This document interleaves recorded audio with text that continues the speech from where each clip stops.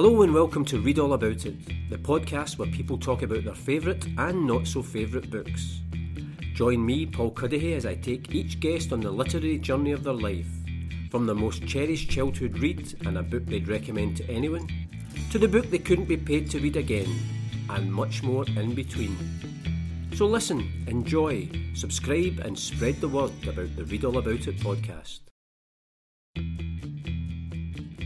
Hello and welcome to the Read All About It podcast, and I'm delighted to be joined on this episode by Aidan McQuaid, who is from South Armagh in Ireland, although now based in London. Aidan is an anti-slavery and human rights consultant. From 2006 to 2017, he was director of the non-governmental organisation Anti-Slavery International, which was founded back in 1839 and is the world's oldest international human rights organisation. And prior to that, for 13 years, he worked in humanitarian response, development and human rights. Aidan is a frequent contributor to international newspapers and journals relating to slavery and human rights. And he's a patron of the Dalit Solidarity Network UK and an ambassador for the International Dalit Solidarity Network. This year, he has also brought out his first novel, The Undiscovered Country, which was published by Unbound Books following a successful crowdfunding project, and he's currently working on his second novel.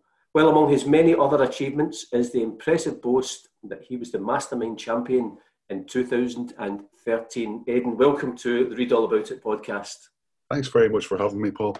Now, there's so much to chat about in terms of your career, this kind of really small-potted biography, and I'm sure in the course of the podcast we'll do that. But in terms of, your work, obviously, you've worked for many years in terms of human rights and anti-slavery campaigning, and you've worked all over the world. What made you gravitate towards that area of interest and expertise, and obviously a very, very difficult area of work at times, I'd imagine? Well, I suppose I'm not sure. I think there was a number of factors. There was certainly some notion of an idea of having a bit of adventure in your life and doing interesting work.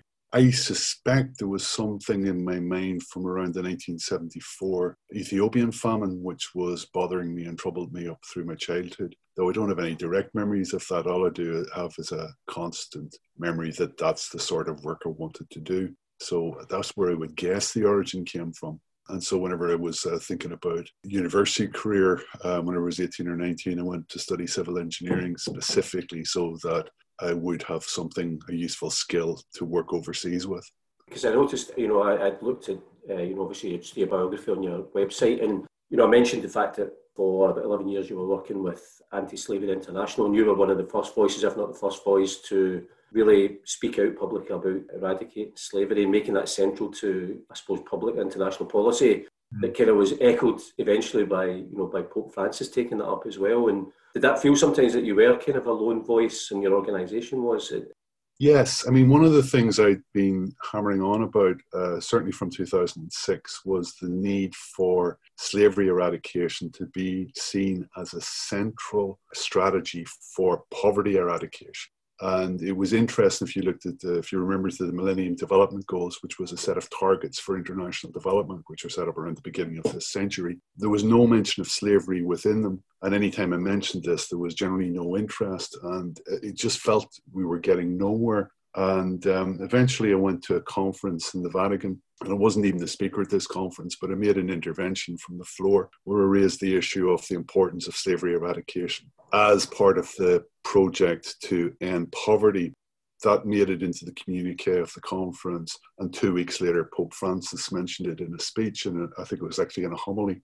Consequently, then the entire world thought this was a great idea. So it's sometimes whenever you just get a break and a moment of luck whenever these things come through and they resonate with the right people at the right point in time. But there's still a job of work to be done with that. I was trying to edit a journal over the past 6 months in relation to the relationship between humanitarian emergency response and slavery. And it was an interesting thing. I was just talking to the overall editor a few days ago about how few submissions we got on the subject. The entire humanitarian community still doesn't engage with these issues in any meaningful way.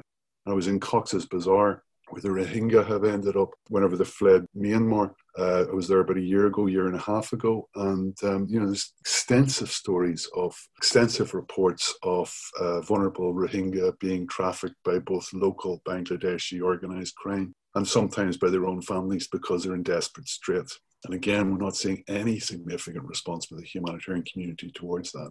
So it's something we still all need to batter on about, because there's a lot of people with a lot of resources who could be doing more about this, who just aren't because they haven't engaged with it adequately. I suppose, as you say, it's an ongoing challenge, and I suppose your work never ends then. Yeah, it doesn't. And sometimes it gets worse. I mean, I've been dealing a lot this past year with the consequences of the UK government's hostile environment policy and their efforts to deport people who have been clearly victims of trafficking and have ended up in the UK. But because they're foreign, the government much more often wants to get them deported rather than give them the sort of protections that they've promised as, quote, one of the world's leading anti-slavery governments. So, shifts in policy can lead to real retrograde situations arising. And, I suppose if you were to have Priti Patel in this podcast, Paul, she'd probably tell you about her deep commitment to eradicating slavery in the world. And yet she oversees a government department which puts in place policies which make the enslavement of people in this country much more likely, and which refuse to render protection to people from other countries. I'm trying to think what circumstances would ever see Priti Patel ended up on the Read All About It podcast, but listen, stranger things have happened. I mentioned, obviously, just again, one of the things in the introduction, and I think you're obviously the first mastermind champion to appear on the Read All About the podcast. I suspect you might be the only one. And the only one, yeah, just asked him. I did watch because you can get on the BBC archives the clip of your final round. I watched the kind of general knowledge round, which kind of pushed you. I think you won it by 2 points. And when you were asked, John Humphreys asked you what you were going to do with the bowl, you said you were going to put some bananas in it. But that is an impressive achievement. Do you have the trophy somewhere where I just occasionally remind you of it, or to let other people know? Well, there's been nobody in the house for the past year, so unfortunately I've not been able to remind too many people of it. But no, I do occasionally have a look at it and think that was a good couple of months. There's a couple of things about Mastermind is first of all, Humphreys is usually on his best behaviour whenever he's at it, though you don't have that much interaction with him. But the staff of Mastermind, the producers and all the personnel are all just lovely. And part of it, I think, is because they know you have those minutes in the spotlight, that's stressful enough. So they need to do as much as they can in order to make the experience as nice as possible. But I remember at the end of the final, there's a lot of serious quizzers in that. And there was one chap who's a Glasgow man and a big Celtic supporter called John Savage, who was there in the final as well. And he was the only fella who insisted on staying behind in order to have a drink with me to celebrate at the end. Thought that was class all the way through. And the rest of them all slunk off very upset. But John made the point, I need to have a drink with you because somebody needs to say congratulations. So that's always something that's always stayed with me. A lot of the other people that you meet going through it, I think there's two sorts of people who go through Mastermind, readers and quizzers. And the readers are always interesting people because they're people who are interested in stuff and interested in subjects and are interested in what other people are interested in, as opposed to people who just want to score an extra point. So I think John's one of the great readers of the word, and hence was happy to stay around and have a drink and a chat once the dust had settled in the battle. And a good Celtic man to boot as well. Celtic man to boot. Now, in terms of, you mentioned readers there, which I always like it when we inadvertently have a seamless link get into the next phase of the podcast. And obviously, I'm asking you to choose some of the books that have led you on a literary journey of your life. So, taking you right back to your childhood, and it's your favourite book from childhood. And the book that you've chosen is a book by Rosemary Sutcliffe called The Hound of Ulster. The Hound of Ulster is Rosemary Sutcliffe's retelling of what's known as the Ulster cycle of Irish legends. So it's things like Tan Bo Cúailnge, Catherine Cooley, and it's slightly cleaned up for kids, but not that much, to be fair to her. And the thing is, one of the things that gripped me about it at the start was it's set in South Armagh, North Louth, mostly. And it was stuff I'd heard about a bit growing up, but never got the whole story. So people would talk about Cuchulainn did this, and Cuchulainn did that. but I never got it all together in one place. And that was the first time I got it all together in one place, and I saw the whole Ulster cycle of the Irish legends in one piece. And then, years later, I'd go and read Tam Go Cúailnge itself in the Thomas Kinsella translation. The other thing, I suppose, about it as well, which was nice, was here was an English writer writing about the very mountains that I was looking at out of the front window of the house. And that sort of gave, I suppose, some sense of not being as isolated, not being as parochial as we might otherwise have thought, for the very limited cultural interactions that we had growing up. I grew up outside Newry, and there was the odd play in town done by the local amateur dramatic society. The cinemas had been shut down because of bombing campaigns and the Troubles.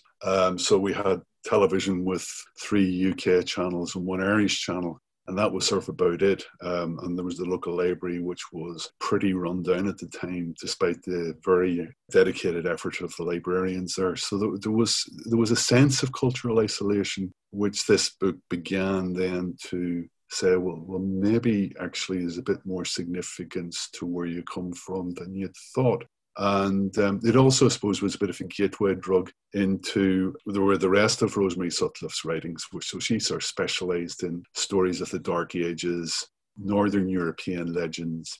So she wrote a version of Beowulf as well, and Finn McCool, the Fenian Cycle, and various stories of the end of the Roman Empire in Britain, and the Dark Ages in Britain, and the coming of the Vikings, and these sorts of things, which were sort of like, I think, interesting in terms of extending an awareness of sort of like, there was a culture and history going on in Northern Europe at the same time as there was all this stuff going on in Southern Europe, which is more famous, obviously, around the classical period. So it was, having discovered Rosemary Sutcliffe, that then led into other stuff like Roger Lancel Green and Henry Treese and people who wrote similar sorts of stories. And it certainly helped while away some of the long hours in a summer's afternoon during quite boring summer holidays otherwise. What age were you when you first read The Hound of Ulster? And was it the library you got it from, or was it your parents that gave you it? Yeah, I got it from the library, and I was probably about 10 at the time. So yeah, it was a bit of a revelation, and again, as I say, it kept me in reading material, I suppose, until I was in my mid-teens or so, before I moved on to Tolkien. It was sort of the thing that you knew whenever you went into the library of Saturday morning, look for the Rosemary Sutcliffe books, and then whatever's beside the Rosemary Sutcliffe books, and you're probably going to have a week's entertainment out of them. I wasn't aware of her body of work, which is actually pretty substantial. But the interesting thing I always feel, particularly for children, is you mentioned it about the fact that book is kind of set where you are. It's almost like for children to either see themselves or see their surroundings, their culture, reflected in a book. That's a really powerful thing for any reader, but particularly, I think, at a young age. Yeah, I think so too. I mean, I suppose it's the nature of being a child as well. As you're confined to the family home, and your horizons of your world are quite narrow. And somebody saying, whether it's a theatre director or a movie director or a novelist, saying, actually, understand there's a lot more history here. There's a lot more importance to it. There's stories which are worth telling the rest of the world about where you come from. I think that is very powerful, and helps you think, there's a broader world there which I should be curious about and should know more of. Do you think it's interesting that you mentioned that she is an English writer, that sometimes maybe just even that outside perspective, but then discovering it from you, because obviously people maybe within the community or the area might know the stories, but for somebody from the outside to say, this is a great story as a novelist?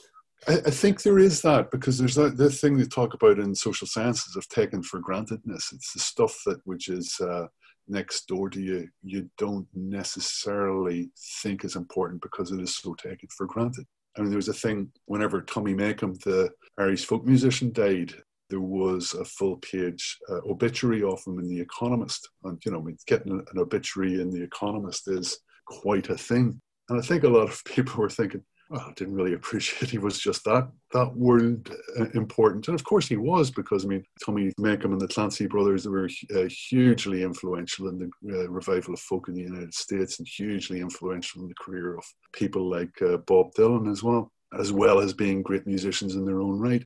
Well, Tommy Makem and Liam Clancy were great musicians in their own right anyway. Not so sure about the other fellas, to be honest. But, again, it's always that somebody else coming from outside and saying, well, did you ever think about this? And I was thinking about it in relation to something else a while ago in terms of, what are the best books in relation to the Troubles in Northern Ireland? And I think one of them is Rebel Hearts, which is by Kevin Toulis, who's Edinburgh Irish. Another one, which is just published recently, is called Say Nothing, which is about the murder of Jean McConville. And that's written by a guy called Patrick Radden Keefe, who's Boston, Australian Irish. The book 10 Men Dead about the hunger strikers was written by David Hirst, I think it was, who was English, but had been the Guardian's correspondent in Northern Ireland for many years. And again, I think it's that idea of people who are just a bit separated from it, oftentimes then have that bit more perspective on things. And that helps to just understand this is what's happening and why it's important. Interestingly, I think you mentioned Kevin Toulis. I'm just going to glance to my left. You know what about My Father's Wake? I don't know if you read it. I'm just going to stretch over. Obviously, this is just audio, so people can't. It's a book, basically. It's called My Father's Wake, How the Irish Teach Us to Live, Love and Die. And it's him recounting how he went back home when his father was dying, because he'd moved away and he was based in England. And went back, and it was, reconnecting with his father, but also in how, in terms of Irish culture, how death was dealt with, in terms of either people who are dying, but also the people who are left behind. And he said it's a complete contrast to the kind of maybe the culture in sort of mainland UK. And it's a fascinating book. I have it on my shelf, and I haven't read it yet, I'm afraid. And I know Kevin quite well, so I'm sure he'll strangle me if he ever hears that. The last time I saw him, I would read it, but it's something which is, the nature of the Irish Wake is beginning to die out. I think it's something which tends to be now confined to the north of Ireland, even rather than other parts of Ireland. My sister died about a year ago, and we had people from all over the country coming in, but, it was people from outside the north. They were thinking, what's going on here? What really is going on here? The fact that we had my sister at home for the last couple of days before her burial, and we're inviting everybody into the house in order to just have a cup of tea with us and have a chat. It was really something which other parts of the country don't seem to do so much anymore. My niece's boyfriend's from Clare, and it was quite alien to him. And one of the carers from my mother, who's very elderly, who's from Lithuania, she came to pay her respects, and they seem to have the same tradition in Lithuania, so she was completely unfazed. But even people from other parts of Ireland were thinking, what's going on here? Yeah. And my wife, who's Czech, really, really was having quite a culture shock through the whole thing. Because that's interesting. Both my father-in-law and my mother-in-law passed away over the last sort of 10 years or so, and on both occasions, we had what would be kind of traditional Irish wake, bringing the body home for a couple of days, and kind of the family coming together again and mourning, but also there's an element of celebration of life as well, and those kind of connections, and which I think is really important. Yes, absolutely. I mean, and particularly my sister's final months, I have never seen anybody comport themselves with that level of courage and grace, and it really was quite humbling.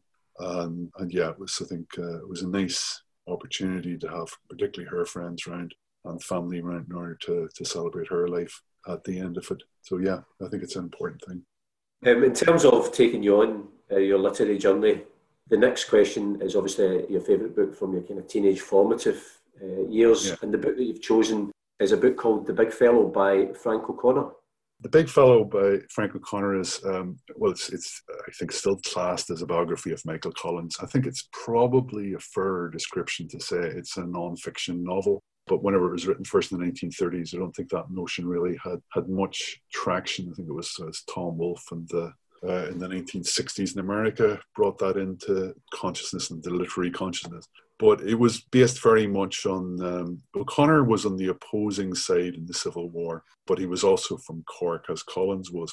And he described whenever he was in prison during the Civil War, whenever the news of Michael Collins' killing came in, that all of the prisoners, the Republican prisoners, the prisoners who were on the opposite side to Collins, all knelt down to pray, to say the rosary for him. And he couldn't understand just why the hell this person in such reverence, given the fact that he was the leader of the opposition. And so subsequently he described this as a labour of love, when he would go around and interview people who knew Collins and fought with him and worked with him over the years. And then he wrote this book based on that. So, you know, if you're familiar with Frank O'Connor's short stories or anything else, I mean, you know, he was a master of the written word. But in addition to that, I think one of the reasons that it was so powerful to me, as well as being a beautifully written piece of work, was there was an ongoing theme, and it was a theme in Collins' life, which was, we're not having anything to do with glorious defeats anymore. That the going down to beautiful songs and tragic weeping doesn't really cut it. That if we want to have a better society, we need actually to start winning stuff, and we need to be effective in what we're doing. That was, I think, a central part of his philosophy of fighting war, of making peace. And I think it was, you know, whenever you look back over Irish history and all this sort of the idea of glorious defeat, glorious defeat, glorious defeat, glorious defeat, gets a bit tiring after a while. And finally you got somebody like Collins. It was, you might say, shoddy victory, but it was victory. And consequently from that, he was right. He got a stepping stone to freedom. We got a stepping stone to freedom. And the Irish, at least a partial Irish state, has grown out of that. So I think that message of it's important to be effective. It's important to be effective in life. It's important to be effective professionally, no matter what you do. It's particularly important to be effective if you're going to fight a war, because starting to blast the heads off people with no prospect of being able to deliver that into something meaningful, which is better for the living in years to come, is morally unjustifiable. And I think that's something which Collins fundamentally understood. I think subsequently, if you look at some of the more recent historical scholarship, people like T. Ryle Dwyer, and his work on Michael Collins, particularly getting into late 1920, early 1921, I think some of his standards slipped. And there was certainly stuff which was done which was pretty reprehensible. I think that's something which he became conscious of in the truce period, and so was loath to go back to war. And he comported the Civil War with much greater generosity for the short time that he was alive during it. But it was also interesting that the Dublin Guards, which was one of the Irish Army units which was formed out of Collins' squad, was then responsible for some of the worst excesses of the Free State Army during the Civil War. And I think it's had become very brutalised by the conflict which they fought against the British in 1920-21. So it's probably fair to say it's not as sure of such unalloyed moral justification isn't that O'Connor paints isn't probably sustainable anymore, but it's still a powerful portrait, a powerful introduction to that life and to that period of history. Because I wondered as well, because he wrote, I think it came out in 1937, so that's maybe just about 15 years after Michael Collins' death. I wondered what the reaction would have been in Ireland at the time, because obviously, you know, at the time obviously was that split with the Civil War, but a lot of those splits and those wounds and everything would have still been very, very fresh to people. Yes, they would have. And it's interesting. I actually read the 1937 version whenever I first read it. Got it out of the local library. And I then reread the book, but I read an updated version, which O'Connor did in the 60s. And there's one sort of notorious thing which Collins did, which was the assassination of Field Marshal Sir Henry Wilson in London. In the 1937 version, O'Connor's not just unapologetic about it, he's actually pretty gung-ho about it. It's sort of essentially, Wilson was asking for it, it was just the right thing to do, great stuff, great stuff. And the 1960s version then that he wrote, he'd clearly gone back and rethought about this, and he is much, much, much more negative about it. He says this was unjustifiable under any circumstances, shouldn't have happened. So even O'Connor himself was shifting in some of his judgments, presumably with additional historical material and opportunity for reflection. I was also wondering as well that, you know, we mentioned obviously your success in Mastermind, and in the final you answered questions on Abraham Lincoln. In the semi-final, I think it was the novels of Dennis Lehane. But the first subject was Michael Collins, and I wonder if that was, having read that was the seeds of your interest and fascination with Michael Collins, going back to reading Frank O'Connor's book. Absolutely. Yeah, it gripped me then. And he was a fascinating character. He was a very colourful, very interesting person. I mean, I think there was a few figures in the 20th century to rival him. I think John Hume certainly is one, arguably Sean Lemass, who was Irish Prime Minister in the middle of the century. But Collins certainly was a fascinating figure. He had a considerable dose of moral courage. He knew whenever he signed the treaty that he was signing his own death warrant, in that people were certainly going to have a go at him. And yet he did it because he thought it was the right thing to do. And again, going back to that issue of we have to be effective. I mean, he's probably overshadowed some other figures from that time, like Richard Mulcahy, who was the Chief of Staff, so Collins' immediate superior during the War of Independence, who was also a pretty brutal figure in many ways, but he praised civilian authority over the army, which was an important thing. I think it's one of the reasons he was so ruthless in the Civil War against his former comrades. And he understood the importance of being effective if you're going to fight a revolutionary war, because otherwise you're just shooting people for no reason. And I think that, as I said, that goes back to the question of, it is not good enough to be well-meaning about stuff. I mean, this is one of the reasons I get so frustrated with the Corbynistas of the world. Nobody would doubt somebody like Jeremy Corbyn is a man of enormous good intention to everyone, but he was utterly ineffective as a leader of the opposition, I think, particularly in a leader of the opposition to Brexit, which frankly he supported. And, if you can't turn your good intentions into policy, into achievement, then you really need to get out of the way and let somebody who can lead on that. And I think that's the transformation from people like Patrick Pearse into people like Michael Collins, is people who were interested in the gesture into people who wanted to actually turn the intent behind the gesture into concrete achievement and policy achievement.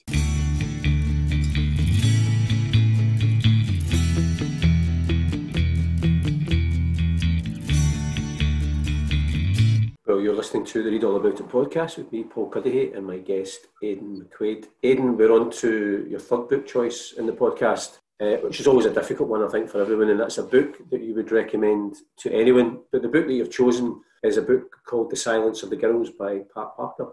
Yeah, something I read 10, 20 years ago was saying you shouldn't actually have one favourite book. It's sort of a bit like what you've done, is you should look at a book at each stage in your life, something that made you think a bit differently during those stages of your life. And so I would have, maybe if you were asking me that question, I would go through different choices from my 20s and 30s and 40s on up. And then just earlier this year, I read The Silence of the Girls, and I decided, actually, I've been wrong about that. There is an answer to the question, what's the best book you've ever read? And it's The Silence of the Girls. I'd read other Pat Barker stuff, and I thought it was good and impressive and everything, but it never carried for me the emotional punch that Silence of the Girls did. And I think there's maybe a couple of reasons for that. I mean, first of all, the source material is pretty good. It's a retelling of the Iliad. And let's face it, that's all the foundation of all, certainly all Western literature, is the Iliad. And that's something, the myths and legends of ancient Greece and the Siege of Troy was something which, again, fascinated me from childhood. And, after Rosemary Sutcliffe discovered the translations of the Iliad and the Odyssey by Roger Lancel Green, and those transported me for another couple of weeks. So that's something which has always interested me over the years. But the thing which Pat Barker does with The Silence of the Girls, which is very simple and utterly transformational, is that she decides to tell the story from the perspective of Briseis, who's the girl who has been captured by Achilles and who Achilles gets into the argument with Agamemnon over the possession of. And so it's this young woman, and she's probably no more than 19, who has been cast down from being a noblewoman of Troy into being a chattel slave for these thugs who are invading her country. So, again, you can think of this from the perspective of, like, for example, the Isis brides of the present day, the girls who are kidnapped and raped by them in order to reward the fighters. And this is very much the experience that this young woman has. And then she is reflecting on all of the events of the Iliad, again, using a lot of the dialogue from the Iliad, but from the perspective of a girl who has been enslaved by these marauding invaders. Natalie Haynes is a writer I like a lot, and she's again done an effort to retell some of the Greek myths from a female perspective again. She's written a wonderful book called The Children of Jocasta about the Oedipus legends, and she's written another book called The Thousand Ships about all of the tales of Troy. And those are really, really good books, but they just lack the emotional punch of The Silence of the Girls. I think because in The Silence of the Girls, you stay with this young woman all the way through. So you become profoundly invested in what happens to her. And it just is an extraordinary piece of writing. And it makes you rethink all of those legends of Greece and Rome that you read. I mean, what does heroism really mean? These guys just were, they were essentially ISIS-type fighters off their day. And to a certain extent, Homer was trying to communicate that because, at the rage of Achilles at the end, the river gods beg Achilles to stop killing because their waters are so choked with the corpses of the slain. So, Homer wasn't saying this is a nice thing, but on the other hand, he never sought to mention the plight of the civilians in the midst of this. And this is something which Pat Barker really brilliantly imagines with the whole thing. Because I wonder, that way, when you stumble upon a book, and as you say, you suddenly realise from your point of view that there is the best book in the world ever written. Once you've read that, are you wanting to evangelise about it? Yeah. And also, and it's a question I often ask people, once you do give it to other people and you recommend it, are you waiting for the reaction? And how do you react if they don't have the same feeling towards it? Most people I've given it to so far have been pretty positive about it. I give it to my sister and she's very underwhelmed, but my sister does actually want to burn my book in a public display of disgust as well. So, maybe we've different tastes, I suppose. Yeah, but I think most people who I've given it to and recommended it to have reacted very similarly to it. They may not be quite as effusive as I, but I think they are all saying, yeah, this is really something quite special. Yeah, I think it really is an incredible piece of writing. I was interested you just said there about your sister. Was she wanting to burn your novel?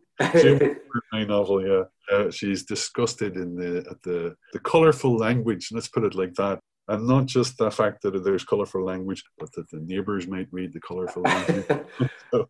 That is quite a visceral reaction from a relative. I mentioned at the start, which I've read The Undiscovered Country. Obviously, the language, but I think the language has to be for the type of characters and the kind of the story and the world and the time that they're involved in, which we can talk about. But the first thing I was wanting to ask is, which again was really interesting, I mentioned it was published by Unbound Books, but it was, they're a crowdfunding publisher, so they'll put the project up for people who don't know. So the project has to reach a certain amount of money, and there's certain levels that you can invest, and there's certain kind of returns or rewards for that.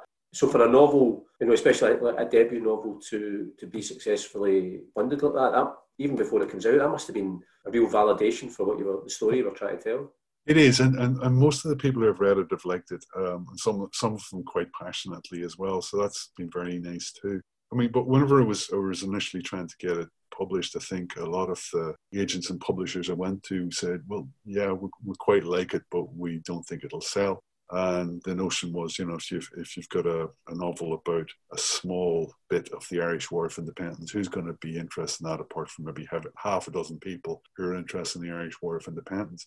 One of the first readers I had for the book was a friend of mine called Mina Varma, whose name explains that she's of English of South Asian heritage. And one of the reasons I asked her was to read it was, I know the sort of thing she likes to read, but also because she doesn't have anything to do with Ireland whatsoever, would she be the sort of person who felt this had an appeal beyond that parochial niche? She loved it. And I think that was that was an important validation as well, because it's set in a specific historical and geographic context, but the themes I try and talk about in the book are universal. And I think those who have read it have felt that it's resonated a lot. I was speaking to a book club in Hull a couple of weeks ago about it, and they all English folk, all without any connections with Ireland, all felt it had something universal to say, as well as being interesting in itself in terms of the fact that they mostly knew nothing about Irish history. So, it's good to show their publishers maybe that, there is a market for different stuff. There is a market for stuff which maybe is a bit beyond the mainstream and begins to, whet people's appetites for other voices, other stories. And again, it's about that thing of just because you're in a small town in South Armagh or Mayo or Greece or Poland or South Africa doesn't mean that what you have to say isn't relevant to the general human condition. it's hard to actually define, because the Undiscovered Country, in one hand, it's to an extent some of it's a pure crime novel, but it's also, as you say, there's a historical element to it as well. The basic premise is, there's two, in the kind of early, still in the middle of the War of Independence, so the Irish Republic, or the fledgling, is setting up some sort of the apparatus of the state. There's kind of courts, and these two IRA guys are sent to a small village almost to police it, and they discover a boy's body's found in the river, and partly through their own experience, they realise that this isn't an accident. So they're having to investigate the crime, but within the wider political and military things that are going on, and it becomes much more than just them investigating the crime. So I think it appeals across a whole different range. And those two guys are quite fascinating, because on the one hand, they're kind of soldiers to an extent, and they can be quite coarse, but there's also something that elevates them because of their own background and education that makes them maybe see the wider picture, and some of the conversations they have are quite interesting. I mean, I think the thing that elevates them is reading. I think that's the thing that they have in common, or it was one of the couple of things that they have in common, is that they're reading, they're interested in books and ideas and life beyond their village, beyond their war. I think what I try and portray is a growing friendship between these two guys, arising a lot from not just the circumstances in which they find themselves, but also the sharing of ideas that they have amongst themselves. I think that's a thing which you often see in really good crime fiction. So again, you look at the writings of Dennis Lehane, you look at probably the most direct inspiration for this book would be the writing of Philip Kerr and the Bernie Gunther novels, which are about an honest, more or less honest German detective through the Weimar period and the Second World War and the post-Second World War period. And I think there are things which, because the crime novel bit in and of itself is meant to be dealing with an extreme of human experience, it does really excavate just what's going on in people's thinking and thoughts, and you really start to see the essence of human beings in those extreme situations. I once canoed down the Zambezi with a sort of safari in Zimbabwe many years ago, and the young fellas who were the guides, the young Zimbabwean fellas who were the guides, were very competent professional fellas with like degrees in river guiding, and they said, well, always what we do here is if it's a married couple, we make sure they sit in a separate canoe. And if it's a couple who aren't married, we'll always put them in the same canoe. Why is that? He says, well, if you're married, it's too late to see just what your partner's like under pressure. And, it's pretty safe because these guys really know what they're doing, but you will come into close contact with hippos and crocodiles, and that can be a bit worrying. And so how do people react to that? And, war is one of the great hippos of life, I suppose, in terms of the threat that it can pose to you and your loved ones and those about you. And you really start to see what the realities of people are underneath all of that. What I loved about it was partly, and you kind of just touched on it there, and obviously the Philip Kerr books, and I was just looking, the other books that kind of remind me of that kind of Babylon Berlin series, I think it's Volker Kutscher, which was turned into a great TV series, but it's that idea of, these guys are investigating, as you say, a crime that under normal circumstances is completely shocking, but because of the environment and within the novel, there's other equally shocking things that are happening, but under the kind of that umbrella of war, that you're not quite sure what is the one that should be the most shocking or investigated, but also there's a sense that people have almost been inured to some terrible things because of what they've maybe seen or experienced.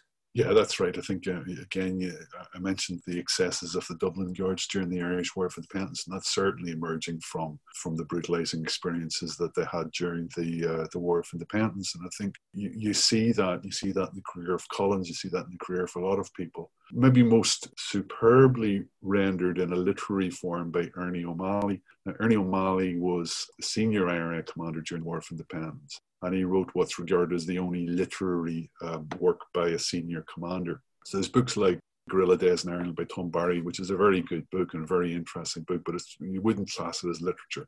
O'Malley's account on Another Man's Wound is, and it's, I think, something of a 20th century Irish classic. And he describes his experiences from the 1916 Rising up until the end of the War of Independence. And he describes going from a point where he was afraid to even challenge police to try and capture their arms because he was afraid he might hurt somebody, to the very end whenever he murders 3 prisoners. And he's clearly trying to show how war brutalizes even decent human beings. And so there's a clear literary intent there in terms of how he's been so morally degraded that at the very end he doesn't think very much of shooting. And he didn't shoot 3 black and tans. He didn't shoot people who had this reputation for atrocity. He shot 3 British soldiers who consistently through the War of Independence had a reputation for discipline and decency all the way through. And yet, at the very end, he decides to do this. So it's showing how war morally degrades people, and I think that's a fundamental thing which we often lose sight of. If you look at present day, the deification almost of, or the religiousification, if that's a word, of the Second World War in terms of large swathes of English society, it's almost universally done by people who have never heard a shot fired in anger. And I think I would certainly class the Second World War as a just war. But even just wars are evil things. Even just wars require ordinary human beings to do dreadful things to other ordinary human beings. And if you read things like an account of the Battle of the Atlantic, Jonathan Dimbleby wrote a very fine account of the Battle of the Atlantic just a year or so ago. The horrendous things which decent human beings do to other human beings is just quite appalling. And that is in just cause. And think about then unjust cause and how that can impact on people. And that's something I wanted to get across in the book. And it's something I wanted to discuss a bit within the book as well. And it's a point which one of my characters makes in the course of that. Even just wars are evil things. And we really must get away from the romanticization of war and to recognize that war represents failure and represents the worst of human activity. Well, I have to say, I mean, my reaction on reading it was not to take it outside and burn it, if you'll be relieved to know. That is, it may be a low bar, but that's the bar I'm trying to get at. If I could take you on from the book that you would recommend to anyone to a book that you couldn't be paid to read again. You chose a book, but then also just prior to we started recording this, you'd also chosen an author. So if we start just with the book that you'd mentioned, which is it was a book by Lance Price called The Modi Effect. What was it about that book that I couldn't pay you to read it again? Well, there was a couple of books I was thinking about, and the books I was initially thinking about were mostly novels. And I think, well, if you're thinking about a novel and haven't written a novel and subject to the slings and arrows of my sister's contempt and outrageous fortune as a result of that, I thought, well, one should be a bit generous of spirit about that, because even the worst novel is an effort towards art, and that should never be treated with too much contempt. The thing about The Modi Effect, however, was that it's not a novel, it's a non-fiction book. And Lance Price, who was a spin doctor for Tony Blair, was offered the opportunity of observing Prime Minister Modi's election campaign whenever he first won the premiership in India a few years ago. So off he goes to report on this. And you just sort of read the first chapter or so, and he's sort of like, it is such a humble brag of a chapter in terms of things like, I met Nelson Mandela, and I've hung out with Tony Blair in 10 Downing Street, and he's taken my counsel, And then one of his lines as he's moving along is it's quite brave of Prime Minister Modi to ask me to write this book because, quote, you can't spin a spinner. And he's thinking, you can't lie to me because I'm so savvy in the ways of politics. And then you read the book, and you read the book of this utterly naive account of Indian politics written by somebody who isn't even really interested in Indian politics. He writes a book about election processes. He writes a book about, how he spends a chapter on the technicalities of how Modi had holograms set up to speak to far-flung Indian villages. He writes chapters about the media campaign and stuff like that. Now, that can be interesting and important. I don't think he particularly writes it interestingly and importantly. I think if you listen to read some of Robert Caro's volumes on his biography of Lyndon Johnson, he really writes fascinating descriptions of the mechanics of elections because he roots them very deeply into American politics and society, and then particularly when he was talking about Lyndon Johnson's senatorial campaign in the politics and society of Texas. There's none of that in Lance Price's book. And Modi has got some very serious questions to answer in terms of his failures to stop sectarian violence in Gujarat whenever he was governor of Gujarat, and his promotion of authoritarianism within India, and the issues of sectarian tension between Hindus and Muslims within India, and the issues of caste discrimination within India, within the different communities. And caste discrimination is as heinous and destructive as apartheid in South Africa or segregation in the United States. None of these things does Lance Price touch upon because he's really just not interested in Indian politics. I don't think he's cracked open a book about Indian politics. He's just taking notes that Modi's BJP wants him to take notes on, and he writes a book about it. It is a lazy book, which is a product of somebody who is so overwhelmingly impressed with their own perspicacity that they are easily manipulated by one of the most important and dangerously important politicians in the world today in order to produce something which is essentially nothing more than a puff piece. So that's a book which is worthy of hatred, worthy of the respect of even Ian McEwan's efforts towards art. Because that, obviously that was the other name that came into contention just prior to recording was the canon of Ian McEwan, which, to be fair, you're not the first person to have been unimpressed. Ian McEwan can write. I think he lets some of his own obsessions into the book into his books in ways which aren't helpful to the books. My first introduction to Ian McEwan I was given a copy of Atonement by a friend, and I read the first section of it, which is the whole country house bit which leads to Robbie's arrest at the end of that section. And I was thinking, this is just drivel. And subsequently I've read, all these, this is such a brilliantly sustained piece of writing by various critics. And I thought, this is just really, really drivel.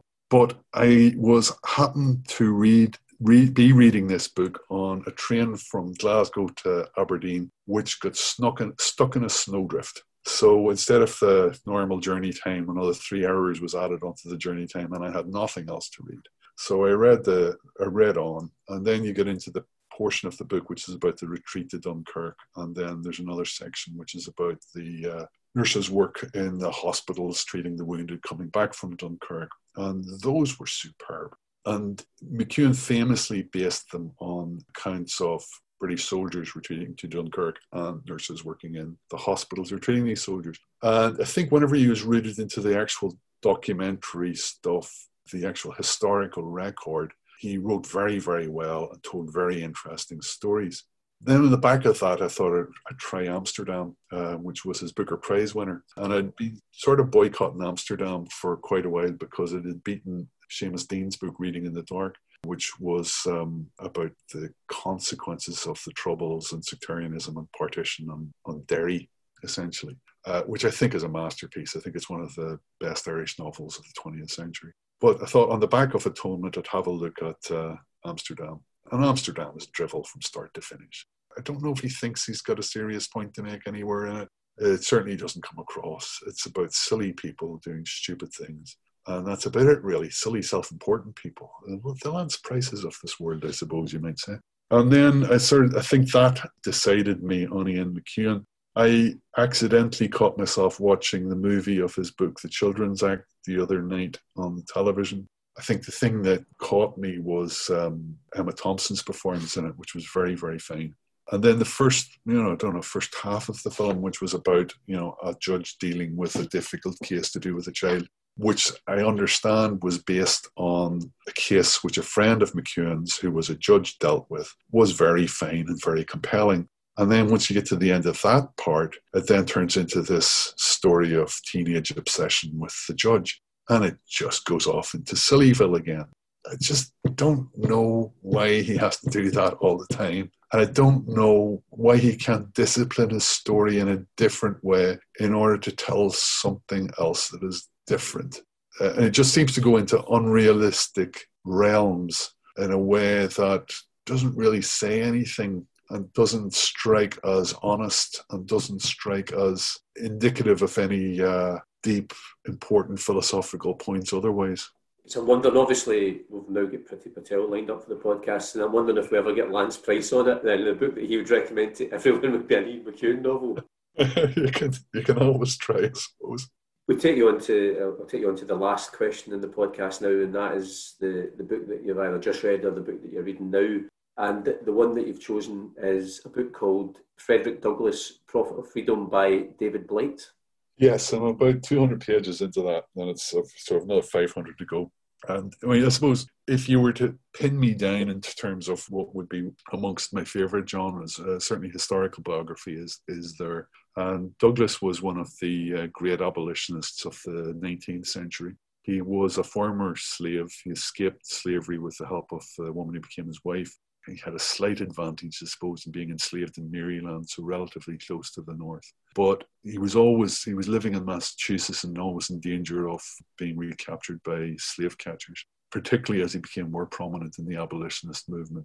So he was sent to Britain and Ireland for a tour to raise awareness of the issues of slavery in the United States. And while he was there, British and Irish abolitionists raised the price of his freedom. And he was enormously influential on Abraham Lincoln in terms of his policy and attitudes. Lincoln was always an abolitionist. In fact, a thing which is probably not well known is Lincoln himself was enslaved for a period as a child. His father sold him to a neighbor to pay off a debt. And I think that probably gave him a certain degree of empathy towards the idea of people who were enslaved. But he certainly, up until about 1860, would have had attitudes which I think today we would rightly describe as racist. But I think it was engagement, particularly with Frederick Douglass, and particularly with the troops of the black regiments of the Union Army, which I think began to fundamentally change some of Lincoln's racial attitudes. And thereafter, after the end of the American Civil War, he became an ongoing campaigner for civil rights for everyone. So civil rights for women as well as for black Americans. He was usually on the right side of every cause. He became a supporter, having seen the beginnings of the famine in Ireland, he became a supporter of Irish independence and a campaigner against impoverishment of Ireland. He was a great admirer of Daniel O'Connell, I think, which probably led to some sympathy with the national cause in Ireland as well, because O'Connell himself was such an outspoken opponent of slavery. But he was not prepared to accept the easy analogy between the condition of the Irish and the condition of the slave, which was something that O'Connell used from time to time himself.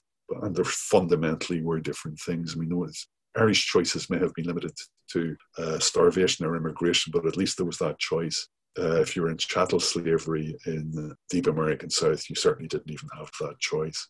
So I think that's, again, it gets down to the importance of the precision in language. And while it's important to be, in Douglass's own words, to enter into the troubles of others, to understand and empathize and campaign for people who are in other difficulties and other troubles, it's also important to understand what the differences of those are. And I think that's still very important, because too often human rights struggles can become essentially nationalist struggles. So it's about us and about what's happening to us, rather than seeing that in the wider context of what's happening to everyone in negative situations. And this is something which I think O'Connell understood. It's something which Frederick Douglass understood. It's something like people like John Hume have understood. But it's still surprisingly rare, because too often we can get caught up in the narrowness of our own struggles, rather than understanding that these are one part of a much wider continuum. Because I wonder as well, in terms of the work that you've done over many years, that I suppose one of the difficulties and challenges, it kind of goes back to what you were saying about Land's Prize of, if you're going to either be involved or write a book about it, you need to know what is the subject. And particularly if you're involved in kind of human rights campaign and anti-slavery campaign in different parts of the world, it's beholden on you to kind of know the context within the society or the country that you're going in to work with. Absolutely. And also to know what you don't know what the limits of your knowledge are, and understand the things that you will never be able to know. Nobody, I think, outside the counties of Armagh and Down in the north of Ireland will understand the rivalry between counties Armagh and Down in Gaelic football. And nor should you. It's sort of our own wee thing. It's utterly trivial. It's quite entertaining, but it's not something which anybody outside is ever really going to be able to understand. It's maybe important to know it, though, just to understand things a bit better. And you can think of those sort of like parochial conflicts and interests, which are important to understand, but they can be quite nonsensical, and we can allow ourselves to create dangerous divisions on them sometimes, whenever, all that they ever at most should be used for sort of local entertainment. I mean, and this, becomes quite dangerous in many other ways. And you're Egypts who will try and divide us in the colour of our skin, on our religions, and or our nationalities. Something which one of my characters says in the book, he's basic. I think he says it anyway. He certainly thinks it at the time. It's basically, what we need to understand is that we're all human. We all want to love. We all don't want to die. And that's really the only things that are important. And those are the things which unite all of us. I think Lisa McGee did this brilliantly in Derry Girls, whenever the famous episode where they get the Protestant and Catholic kids to write on the blackboard the differences between. And, Protestants do make better buns. And seemingly they do keep their toasters in the cupboards. But, is that really something to have a civil war over? Well, you're absolutely, that scene is comic genius. But as you say, there's something else going on there that is just, you get beyond the laughter. You maybe have to watch it a few times, but that is just a brilliant scene in a brilliant series. Yeah, the other thing which is genius in that series is the presence of the wee English fella, because he's the one who stuff has to be explained to. So why do you not phone the police if you find an IRA man hiding in the boot of your car? If it had just been people from Derry, there wouldn't even have been a conversation about that. But the fact that the wee English fellow was there, you have to explain it to him, and therefore you're explaining it to a much wider audience. So I think that was one of the brilliant narrative devices which the series used. In terms of the book on Frederick Douglass, it was interesting. I just checked that. I know last year Barack and Michelle Obama, they'd set up a company called Higher Ground Productions that they were wanting to, I think, make mainly documentaries, but particularly, in terms of educational and trying to, particularly on, I presume, the kind of African-American experience. So their plan is to make a feature-length documentary on that book. They've got the rights to David Blight's book. So I'm not sure if things would have maybe, given what's happened over the last year, that the kind of production schedule may be, halted at the moment, but that certainly seems to be in the pipeline.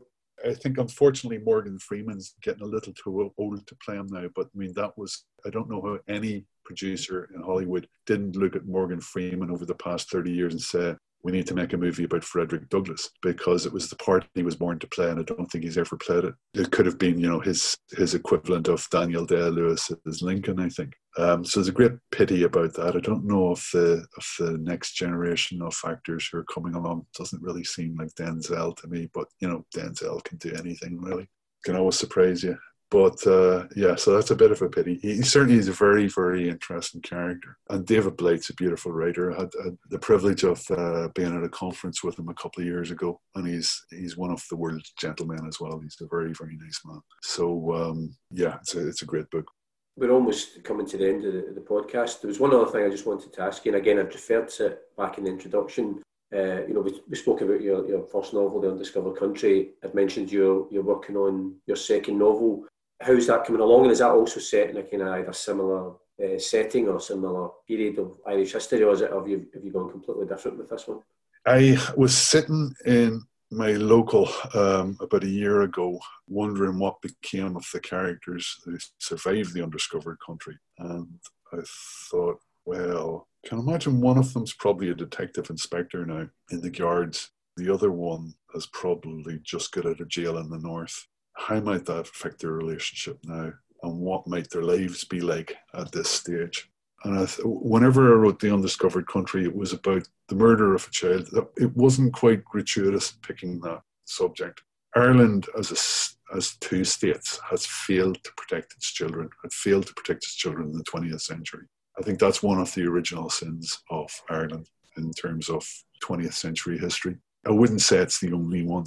The treatment of women and girls has also comparably been appalling through much of the 20th century. Peter Mullen's film, The Magdalen Laundries, highlighted that very importantly, I think.